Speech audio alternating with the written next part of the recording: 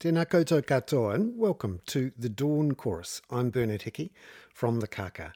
This is my daily podcast that I put out with an email newsletter for subscribers to the Kaka's top tier of paid subscription. Today I wanted to focus on our economy, which I sometimes call a housing market with bits tacked on, because we've got a collection of news items this morning that really reinforce how captured, how held hostage we are to our housing market. Not just in economic terms, but political terms, social terms, health terms, and pretty much every part of our economy, our government, and our society. Now, you may think that's a large claim to make, but let's have a look at what happened in the last 24 hours in the news. We heard yesterday that ASB and ANZ, two of the big four Australian banks, are going to stop new high loan-to-value ratio lending.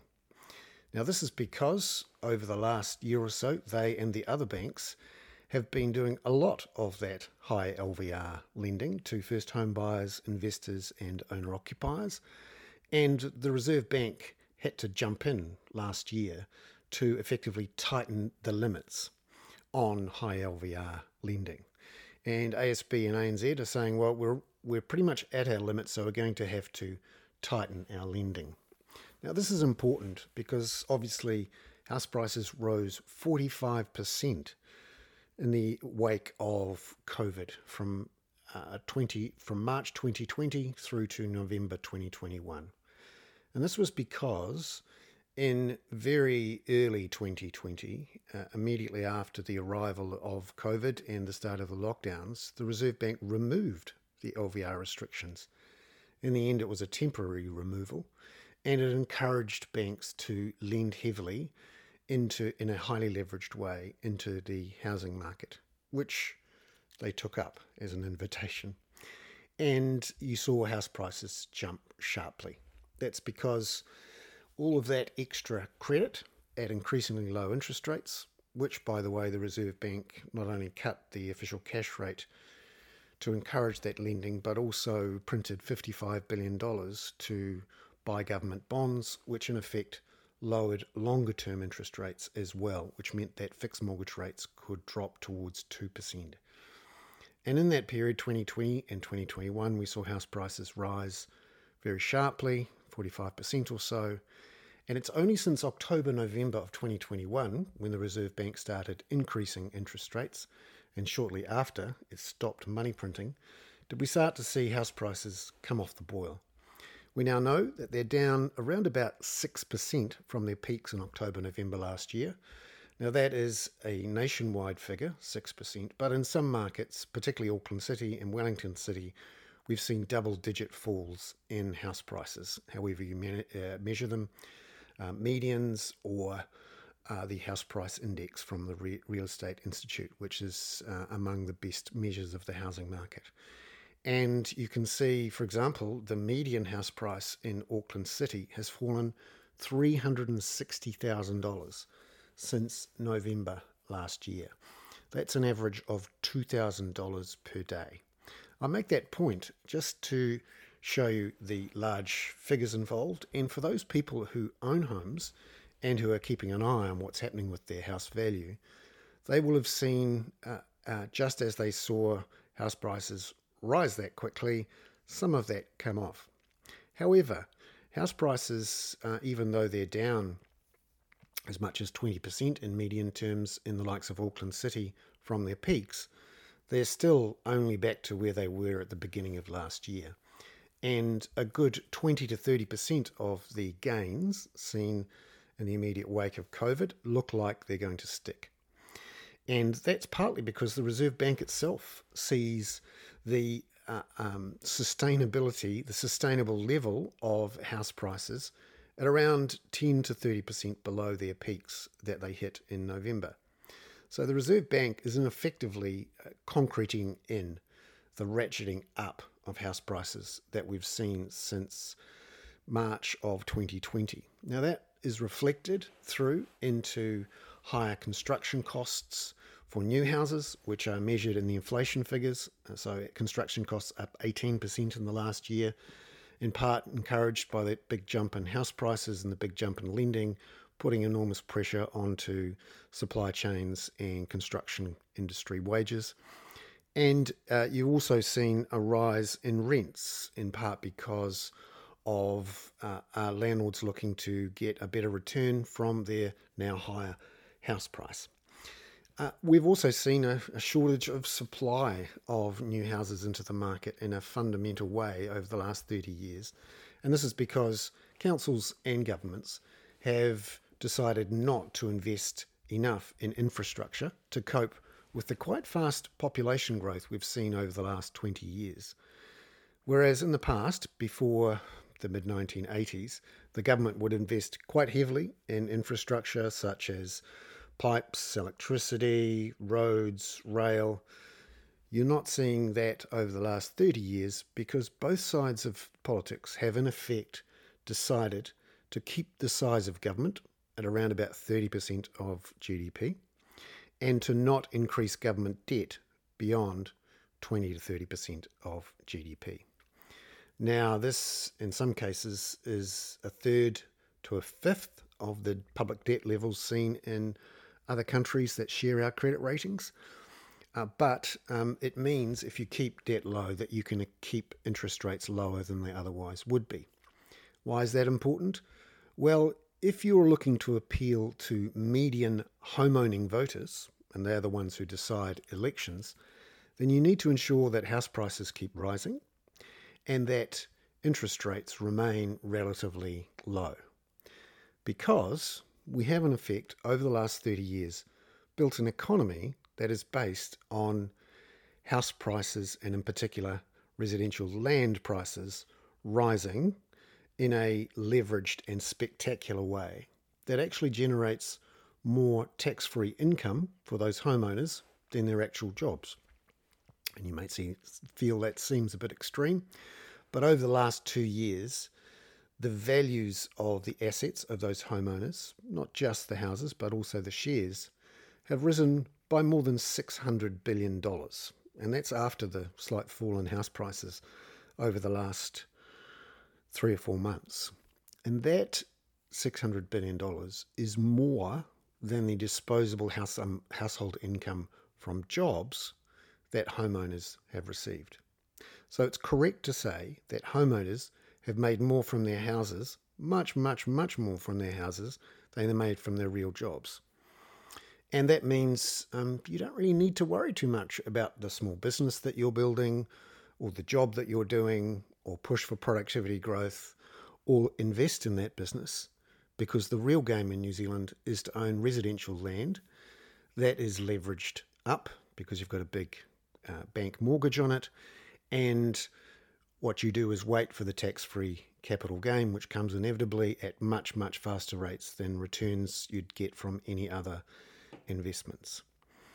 And as median homeowning voters, you are opposed to any form of capital gains tax or wealth tax that would put that business model, if you like, or model for securing your financial future and that of your family, that would put that at risk. So we've seen the last 3 elections effectively being all about whether or not we should tax the unearned and leveraged capital gains from rising residential land prices, and median voters who have benefited from it have said no. To the point where the Prime Minister now says she will never do a capital gains or wealth tax in her political lifetime, which means a Jacinda Ardern-led Labour Party will never do either of those things. And to the point also where she ruled out both at the last election because she wanted to get re-elected. Only the removal or resignation or retirement of the Prime Minister would change the Labour and Green prospects on this. And so a lot of homeowners, understandably, have bet that this particular business model won't change. And in many ways, they're now completely dependent on it, in part because house prices are so high now that their own kids can't get in under their own steam. And so those homeowners are having to leverage up again to give the deposits to their own kids to get into the housing market. Now, the reason I've gone into this in a bit of depth is because, A, we've heard from ANZ and ASB that they've stopped new ILVR lending for now, in part because they've hit the new speed limits that the Reserve Bank put in place.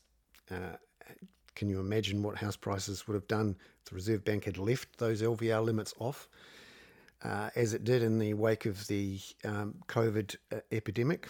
However, the point is that as banks pull back some of their leverage that's going into the market, that's going to, again, add to the pressure downwards on house prices. The question now is, what does the Reserve Bank do when house prices threaten to fall more than the 10 to 30% that it currently estimates as the sustainable level of house price falls from those peaks in November? We'll find out a lot more about that this afternoon, when the Reserve Bank's new chief economist, Paul Conway, gives a major speech about housing and its relationship to the New Zealand economy, and is expected to detail the Reserve Bank's thinking on this 10 to 30% lower level of house prices as a sustainable level. You might recall at the end of 2020, there was some discussion about whether the Reserve Bank should target or somehow have a mandate for making the housing market go to affordable levels. But in the end, the phrase that was decided on was sustainable. And sustainable doesn't necessarily mean affordable. You can, with these low interest rates and not enough houses, have house prices and values significantly above their affordable levels and at sustainably high levels because you don't have the housing supply or the interest rate levels to get you down to where they, quote, should be. Now, the other reason I point to this is that right now, the biggest news story in New Zealand is the overwhelmed hospital systems. This morning we learnt that Dunedin's hospital has just been closed to non-essential surgery. Like everywhere else, the winter flu epidemic and a bit of COVID has swamped A&Es. It's worth knowing, as I reported yesterday, that over 100,000 households are now so damp and cold that the kids in them get skin infections, chest infections, and have to go to A&E. It's estimated by the University of Otago's specialists that upwards of 20% of the A&E admissions every winter are of children who have respiratory problems because of the quality of the housing that they live in. And we know, of course, that not only is it amongst the most expensive rental housing in the world, according to the OECD's figures, but as in terms of house values and rents relative to incomes, it is the most expensive housing in the world. You'd think with the most expensive housing in the world, it would be the best quality housing, but that's not the case, because more than 10% of our homes now are deemed to be so dangerous to live in that they will make our kids and ourselves sick. Now that, of course, has spillover effects onto the health system, as we're seeing, and it also has spillover effects into our infrastructure system. So later on today, the government will announce the Let's Get Wellington Moving capital program, a big program of investment in tunnels and roads and that sort of thing. Wellington, like the rest of the country's big cities, is dealing with massive population growth and an insanely undersupplied housing market, to the point now where it's more expensive to rent an apartment in Wellington than it is to rent an apartment in Paris or London or New York. We wish that the weather in Wellington was slightly better to justify it, but it's not. And we're going to see today the government again fail to invest enough to deal with that population growth.